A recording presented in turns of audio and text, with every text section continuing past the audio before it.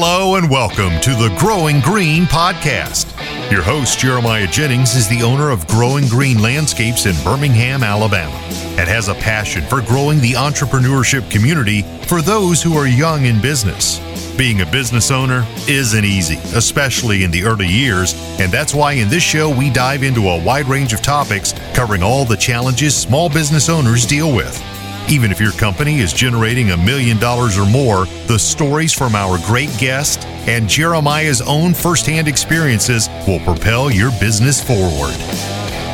And now, here's your host, Jeremiah Jennings.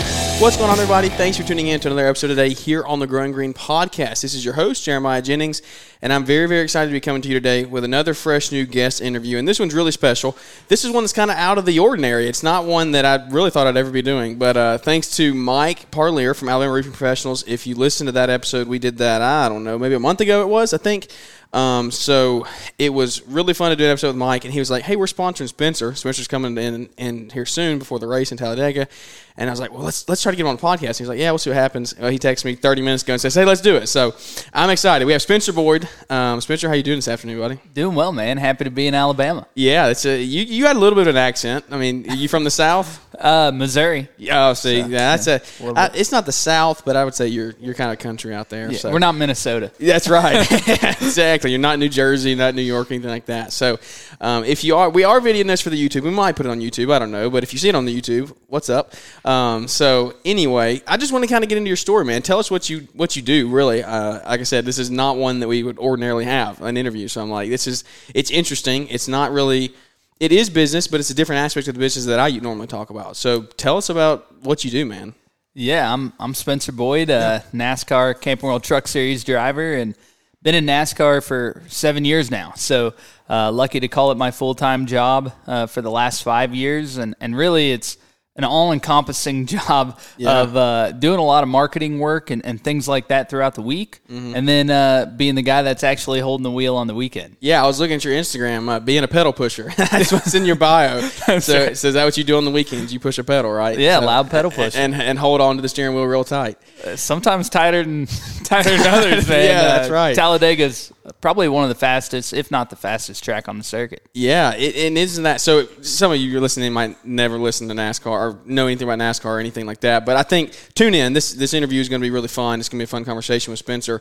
We're not just going to talk about racing the whole time, but let's talk about it for just a second. I mean, so we grew up. Talladega is one of the like you said, one of the best in the Cup. I mean, right? It's one of the best tracks in racing, isn't it? It is. Yeah, I mean, what makes Talladega so special is there's only 2 tracks on the circuit that are 2.5 miles long, and obviously an oval. So high banked, you're gonna go do 195, 200 mile an hour. Yeah. The race is 3 to 4 hours long, and all the cars are racing inches apart. And when things happen, it happens quick. So as a fan, it's really exciting. For a driver, any track that has that kind of speed where things happen quick, you're just tensed up. It's a little bit more wild of a weekend. I'm telling you, this podcast is going to go so many directions because I'm going to think of stuff as you say it. Like, how much have you ever calculated? Like, how much weight do you lose in a race from like sweat?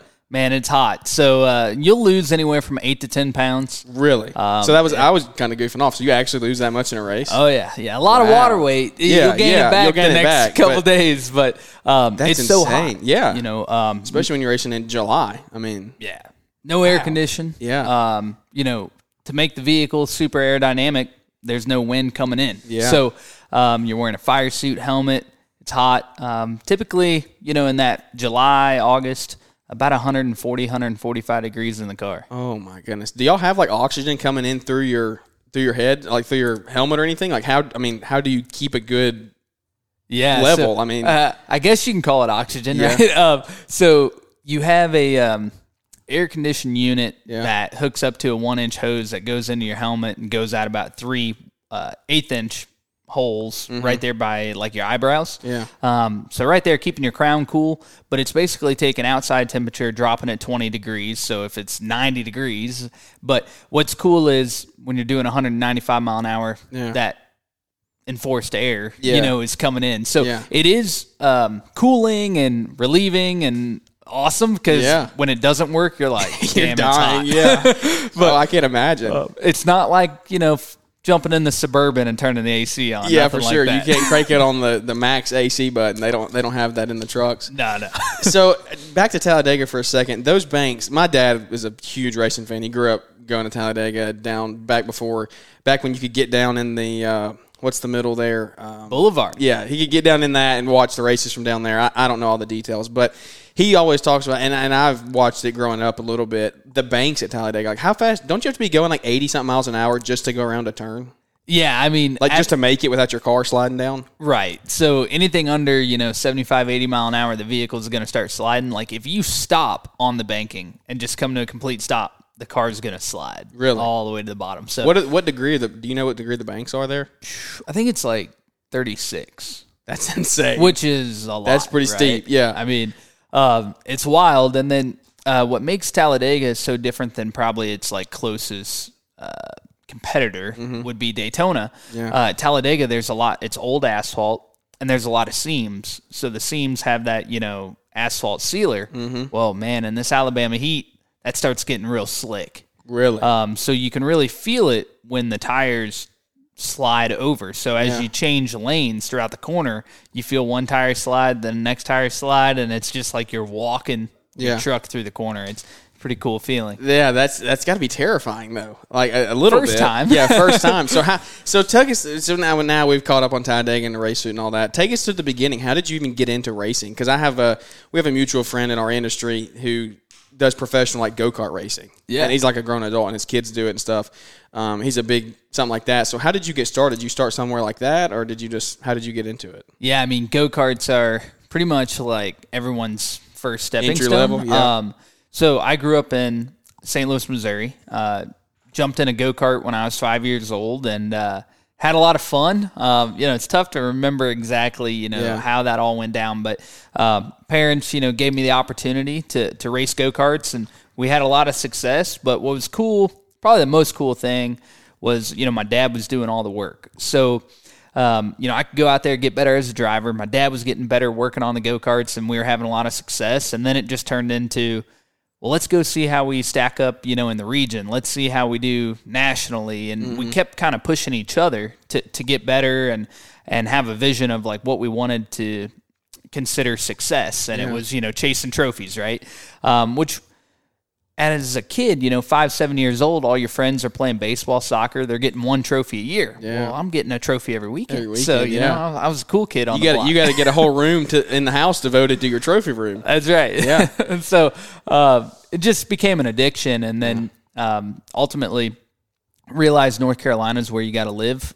Just all the NASCAR teams, drivers, opportunities are out that way.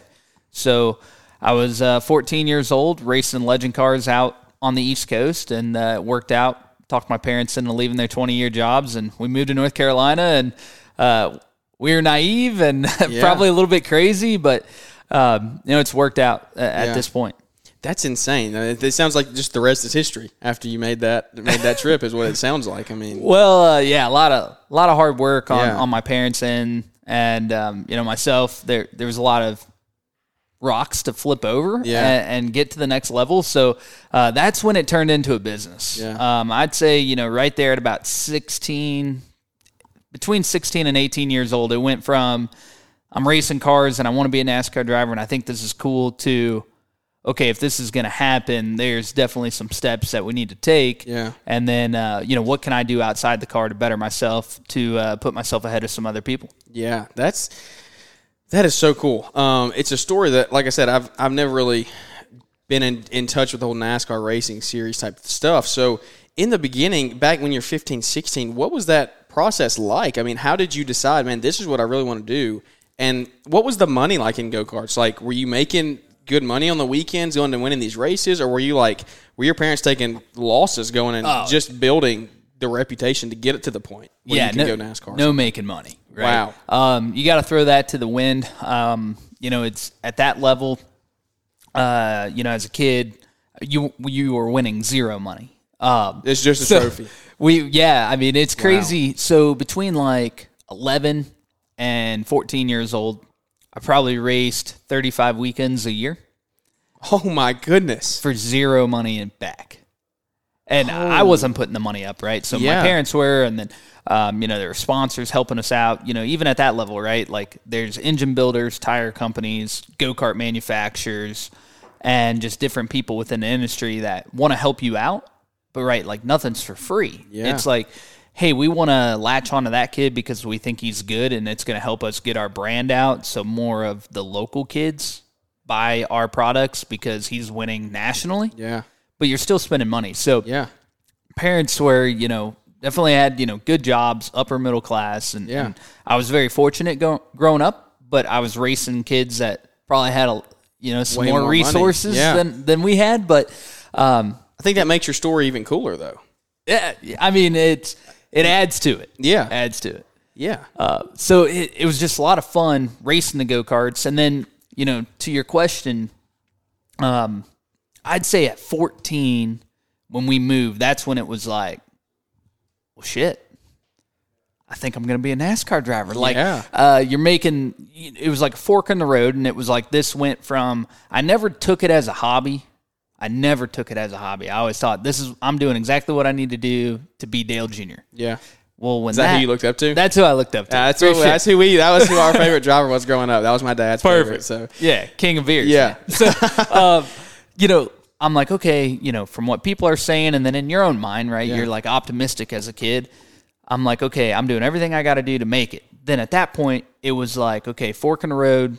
If we got to move to North Carolina. Yeah. If we don't move to North Carolina, in my mind, it was like, might as well just go play tennis. So, hey, you make a lot of money playing tennis. I did like tennis, and I did play tennis for a year. But that happened, moved, and then the rest was just like a lot. It was like being underneath a rock fall. Yeah. Because it was just every time you turned around, it was like, this is getting harder. Yeah.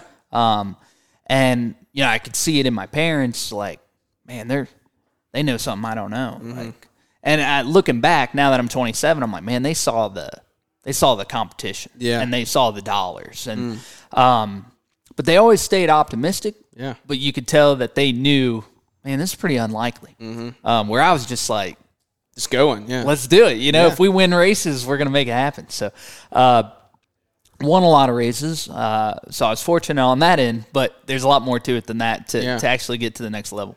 How did you get good? I mean, that's kind of a weird question. It's kind of a pat question, but like, how did you teach yourself? Because like back when you were, I guess, was there really like, how do you learn something like this? How do you learn to drive? Is it strictly experience? Is it like watching YouTube videos? Is it like influencing wasn't really as big as it is now back when you were starting? So right, like I think what you do now wasn't even available. Right, that's how I'm not going to say it's easier. I'm not going to say it's easier to make it now. Yeah, but I'll say that if I was to write a stepping stone of how to do it, there's a lot more resources and a lot more different things that you can do now. Exactly. Where back in my day, which seems weird to say, but when you look at when I was, 8 to 10 years old, right, 15 years ago, plus, when you look at that, you didn't have simulators.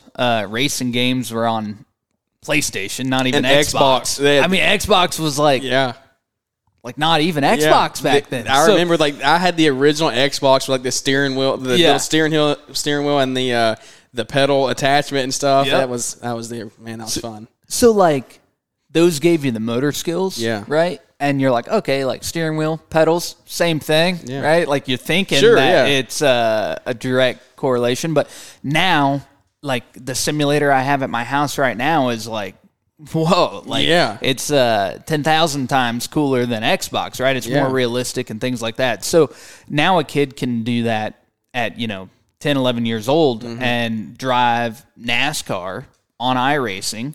And it doesn't cost anything when you wreck the car, and you don't have the feel of 180 mile an hour. But the same issues that we fight on a typical weekend, tight, loose, vibrations, the bumps of the racetrack, all that's in there. You can put that in there, Man, NASCAR 2004 didn't have that.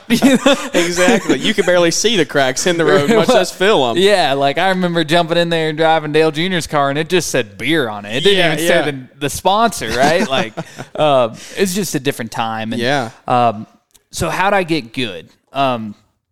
my parents gave me the opportunity to race a lot. Yeah. And then I was able to race a lot of really good people. So you were able to, back then that was like GoPros were coming out and, that time period. Mm-hmm. So you're filming stuff, watching film. Parents had the handy cam. You're watching, you're figuring out where kids are beating you. Data just started getting popular. So on the timing and scoring on your go-kart, you had track maps and throttle trace and all these things that I learned at a young age that now is like something we use on a weekly basis. Mm-hmm. And you're looking at the same graphs and so you just get drilled in your head like this is the method. I don't know, like I almost compare it to the first day I got a riding lawnmower at my house. I didn't know which way to do the lines. Yep. And it's like, man, I could hop on a foreign racetrack that I've never seen in my life and probably be really close, but this isn't my world. Mm-hmm. I'm like, do I go this way or that way? Yeah. So it's just doesn't make things harder or simpler. It's just what you've grown up doing. Well, it's like they say repetition is the key to learning, I feel like. And you did that over and over and over and over again, and it kind of built you in. And so what's cool to me is like you were an entrepreneur at that point. You didn't even know it. Yeah. Or did you know it? I'd say I didn't know. Yeah. I mean, you were just out there racing. You were, like you said, you didn't treat it as a hobby, but you were just having fun going out and doing what you thought you needed to be doing. Yeah, like the word brand wasn't in my vocabulary. It's not like I was like, oh, I'm 11. I'm building the Spencer Boyd brand. Yeah. It was like, no, I'm just racing and I want to win trophies. And then as it goes on, you start realizing like, okay, like I got to set myself apart. Yeah.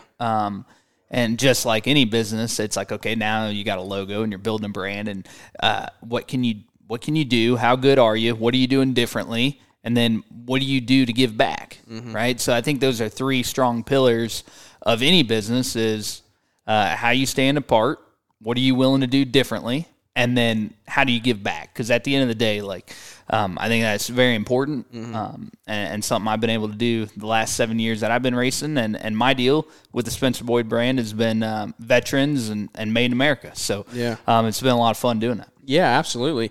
So how do you build a brand? Ready to charge up your business and take it to the next level? Well, plug in and join us for Launchpreneur Academy Live 2022. Don't miss this electrifying opportunity to hear from our top industry professionals. Get powered up in this high-energy atmosphere, learning trade industry knowledge and ways to level up your thinking. This high-energy teaching and networking event is full of motivational information, giveaways, and trade industry secrets. Take charge and register now for the industry's largest training event of the year, Launchpreneur Academy Live 2022. All around, it's just a great experience. I didn't realize how important that LAL is. You get more than you spend at for a 4-year degree. Man, I can't wait. This has been a great event, and I will definitely be back next year. Take charge and register now. Launchpreneur Academy Live is Saturday, November 12th in Novi, Michigan. Get your ticket now for the early bird price of $197. The price goes up October 10th, and the link to register is in the podcast description. So how do you build a brand? How did you go about that? Well, first I want to finish the rise to NASCAR, I guess. So you go from go-karts. What is the next phase? Like, is there like a minor league racing? Like, how do you get into legit big like NASCAR racing? Yeah, so I think the best way to look at it is the whole time as you're getting older, you're trying to get in faster cars, bigger cars, and race on bigger racetracks, right? So it's just this, you go from here, imagine the go-kart at the mall, and then just make it as scientific and crazy as you can think and just keep going. So the progression for me, which is pretty common, was go-karts to legend cars, which legend cars are like old-looking 34, 37 Ford Chevy sedans. They're purpose-built race cars. They're new, right? They've been around since like 95, and they're still made today. So it's a popular series that you do from like 13 to 18 years old is kind of like right there. Yeah. And then you move into late models, which is the first opportunity to be in a full-size stock car. And typically The age of that is ever changing. It keeps getting younger and younger, and then you see kids get out of go-karts and legend cars sooner. So you see guys jump in late models at 15, 16. Yeah. I was 18, did it for 2 years, short time, ran 23 races, won 21. Wow. Crazy. Yeah. I drove what I didn't realize, but drove a really good car and got hooked up with, a good team, and things worked out. It wasn't like the team that everybody wanted to drive for, and it wasn't the car that everyone thought should win, but it worked out, and we won a lot of races. And we're kind of fast forward in this part, but at that time, I was selling cars, finishing my marketing degree, and working at the same car dealership my dad was. So I'm learning sales, and I'm learning, man, this grind sucks. Like, I don't want to sell cars the rest of my life, and I'm looking at racing, and I'm like, man, it's in my hand, but it's like, man, this could really, like, in the blink of an eye be done. And my parents were, like, at the end of the rope, like, we're done spending money, and our dollar's not going that far because, if you could spend 50 to 100 grand a year in go-karts and legend cars, like, you could race a lot. 50 to 100 grand a year and late models, that's just a summer. Yeah. These guys are racing 10 months out of the year, not 3. Yeah. So that's when I started getting sponsors, trying really hard. And, I'm not, like, it's not this miracle where, we found this huge sponsor, right? It was like all these little pieces coming together and making it happen. And we were winning, which made it easier. And that's where, I have a lot of kids reach out to me, and they're like, oh, I'm 15, I'm 16, I want to make it in NASCAR. And it's like, well, have you won? And they answer, like, sometimes it's like, I've never won. Well, why'd you move up? Yeah. And I think that was the thing that my dad kept instilled in me was, we're not going to move up to the next level until you are, like, the man at this level. Like, when you win everything, then we'll move up. When you win all that, we'll move up. There was no, like, you're good enough, let's try it. So that type of mentality, helped me not fast-track my program. And there's a lot of kids that think I'm not going to make it in NASCAR unless I'm racing in NASCAR at 18. I made my start at 20. Most people would think right now, like, that's late. Here I am, 27, still fortunate enough to be here, So it's like, don't pigeonhole yourself. And I think that's with any business, whether it's, trying to be a race car driver or business in general, don't lock yourself into a timeline. And not to say sit back and let things happen organic. You got to be at the forefront of it, and you got to make it happen. But understand that your timeline's probably not realistic. Yeah, don't force things that don't need to be forced. Yeah.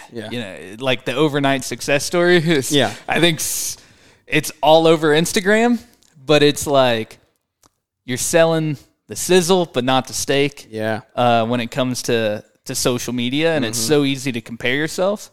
And I think all that stuff was really new as I was coming up. I was like growing up with social. Now it's like kids are seeing social media at 7, 8 years old, and it's like, man, where's that going to take you? Because I was that kid with a lofty goal and dream, and on social, everyone just shares what's perfect. They don't share the good and the bad. Even the business. I have sponsors that I'm like, man, things look a lot better on social media than in real life. No, that's good. I totally agree with every bit of that. There's not enough good and bad on social media. We try to pride ourselves in, like, we're going to show you the good and the bad and the like all of it from top to bottom in business. We're going to tell everybody, all of it, because, like, that's how you build. That's how I learn. It's from other people's failures. Like, that's how you should be learning. So that's really cool. It's like we talk about social media. I'm not sure exactly where you are in business, but if social is that important. But on my business, social media is the cheapest, most affordable way to reach people, right? And then you try and align yourselves strategically with people that are going to help get you out there more. So for me, it's like, okay, if I can align with partners that are spending dollars to promote themselves, and I can latch onto that and get promotion out of it, social growth is huge. And what's funny is you talk about the good and the bad. I'm driving through Atlanta, and my dad's driving. So let's set the scene so it doesn't look like I wadded this thing up. So he's driving. I'm in the passenger seat. Traffic's terrible. Car merges lanes. We're merging lanes. Of course, we got the right of way because we feel like it. Yeah, that's right. And they mirror tap our mirror and knock the glass out. Well, what's crazy is I'm sponsored by a replacement mirror company. No way. So it's like I can't get mad. Yeah. I'm like, I got Burko. I'm good. So, but it's not like a ferry where it just boom, the mirror's good. So we still got a long journey and week ahead of us without a mirror. And my dad's like, man, you got to put that on Instagram. And my initial thought was like, man, like I was napping like 30 minutes ago. Yeah. Now the mirror's broke. Like I'm just thinking about where we're going to eat dinner. And if you got enough death fluid in this thing. So I'm like, you know what? It's not that big a deal. Let's make an Instagram post. So make it, then throw it on Twitter. And it's crazy because all these people are commenting and it's like, you're relatable. Yeah. And I think that's huge for social growth, whether it's a business or like an individual. If people can relate and see the struggle, like, man, I'm just Spencer Boyd racing in the truck series, but it's like somebody hit his mirror too. Like that happened to me 2 months ago. Like, it sucks, but how do you fix it? Yeah. That's right. That's the mentality of how do you fix it? How do you move forward?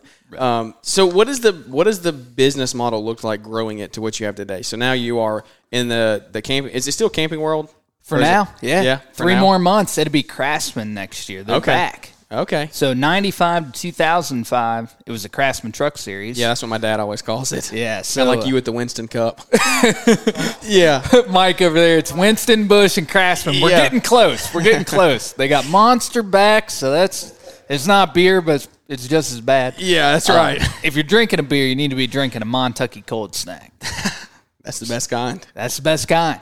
Okay. It goes back, Smith. But what does the business model look like? Are you sponsored by them? Well, actually, it started out, I should be sponsored by Advil. That's how it happened. But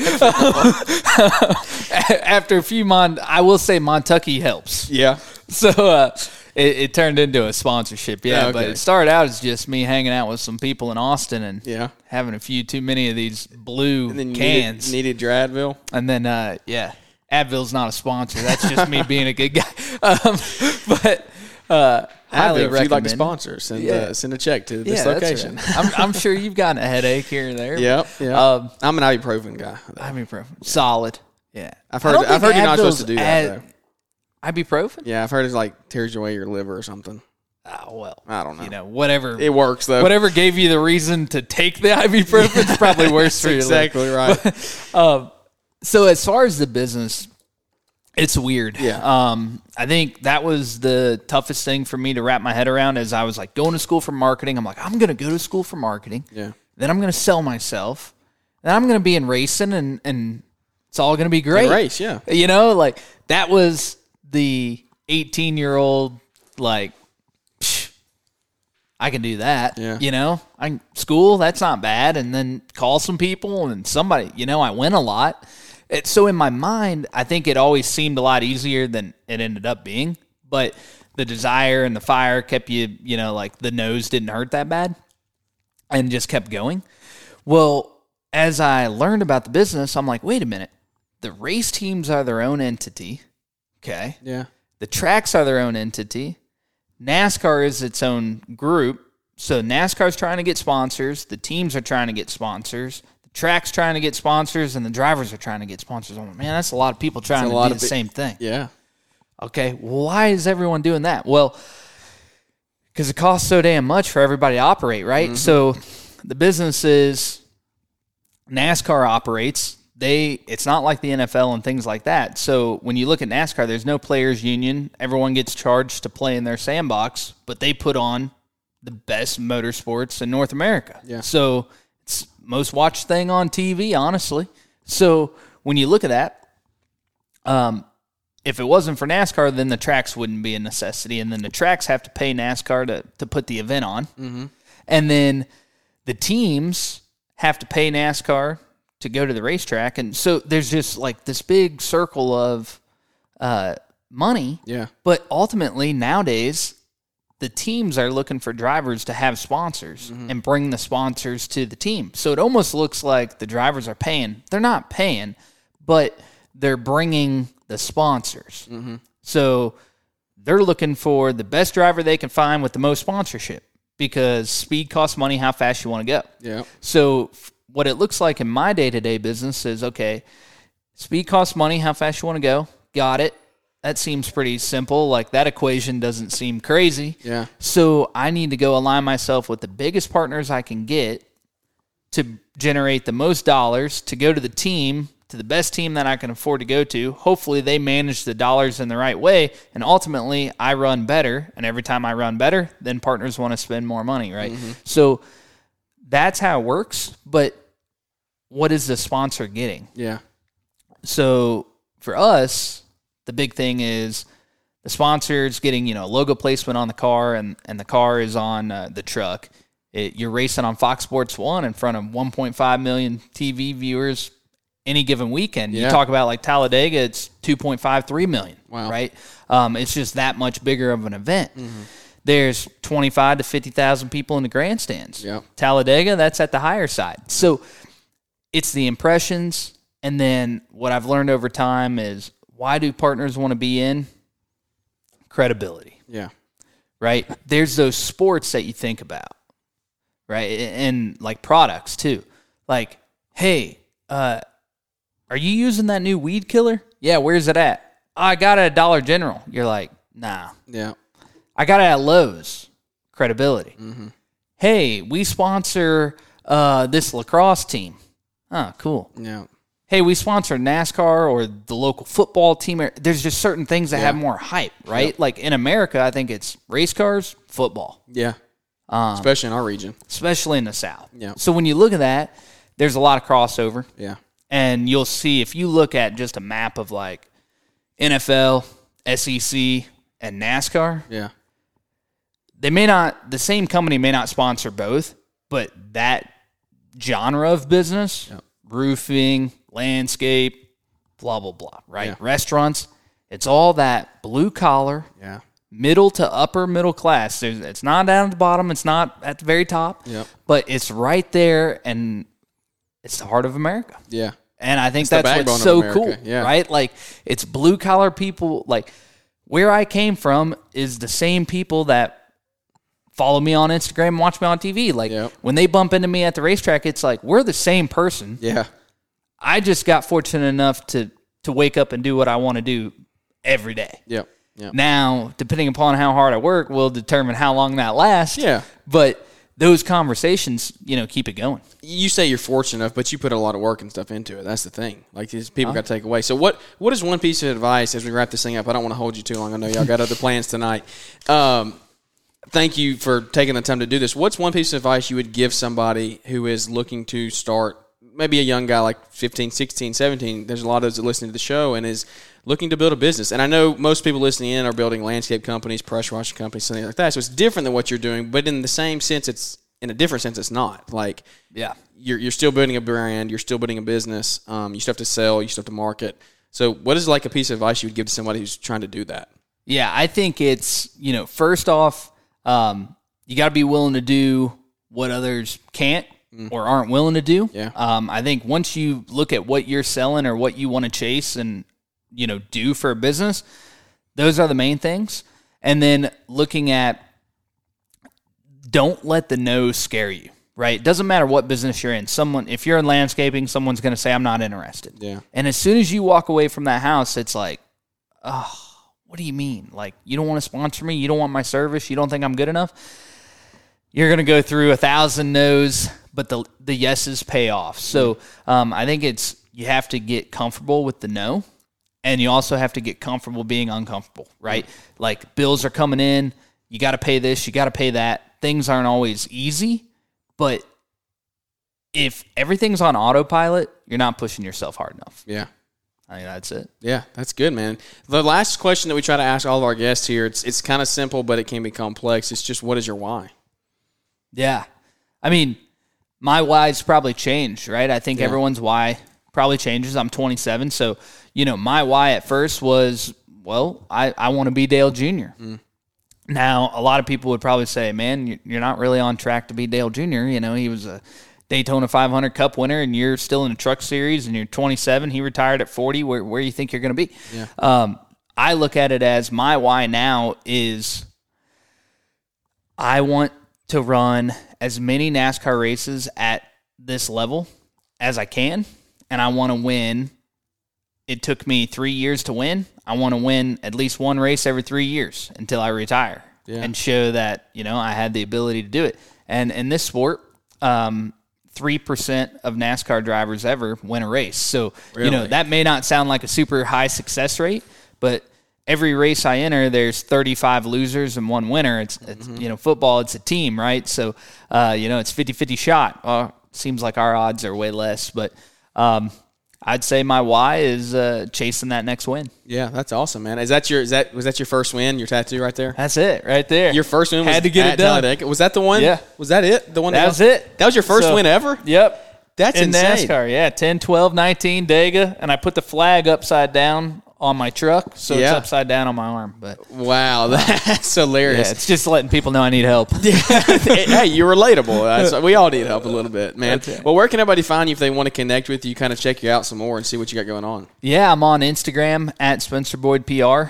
Facebook, Spencer Boyd Racing fan page, and Twitter, just my name, at Spencer Boyd. And check me out. I do all my social myself, so would love to meet you guys. And if you got any questions, hit me up. You going to win tomorrow? That's the plan. That's the plan. That's the plan. I hear you, man. Well, guys, I hope you enjoyed that interview with Spencer. That was a really fun one. It was really unique for me. Kind of an interview that I've never done before. He is a very successful NASCAR driver. Will be cool to watch and see if he gets up to the Cup Series, which is like the top of the line if you don't follow racing. So, anyways, that was a really, really great interview. We had kind of a weird ending. It was an in-person interview, and we had some stuff happen. So, we didn't get to do like a formal ending, but Spencer said where we can find him at. You can go find him there on his socials, and we will have those plugged into the description below. Thank you again to our show sponsor, Entrepreneur Academy today, and to for Brian, all the great content and resources that he puts out. We will talk some more on that on shows to come, but that is a resource center that is unmatched. There's really not anything like it. There's some new products that I know are going to be dropping here hopefully in the next couple weeks. So Brian's got that thing packed full of stuff and just got a lot of new stuff coming down the pipe. That thing's always going to keep getting better. So if you want to grow yourself and grow your business, go check out Entrepreneur Academy there, and he will definitely hook you up with some type of resource that you can help and grow your business to become more profitable and just more successful down the road. So without any further ado, that is going to wrap this one up, and we look forward to catching up with everybody here on the next episode. Thanks for tuning in to the Growing Green podcast. It is an honor to have you listening, and we hope you receive valuable advice to help take your business to the next level. Don't forget to follow the podcast so you'll be notified when our next episode drops.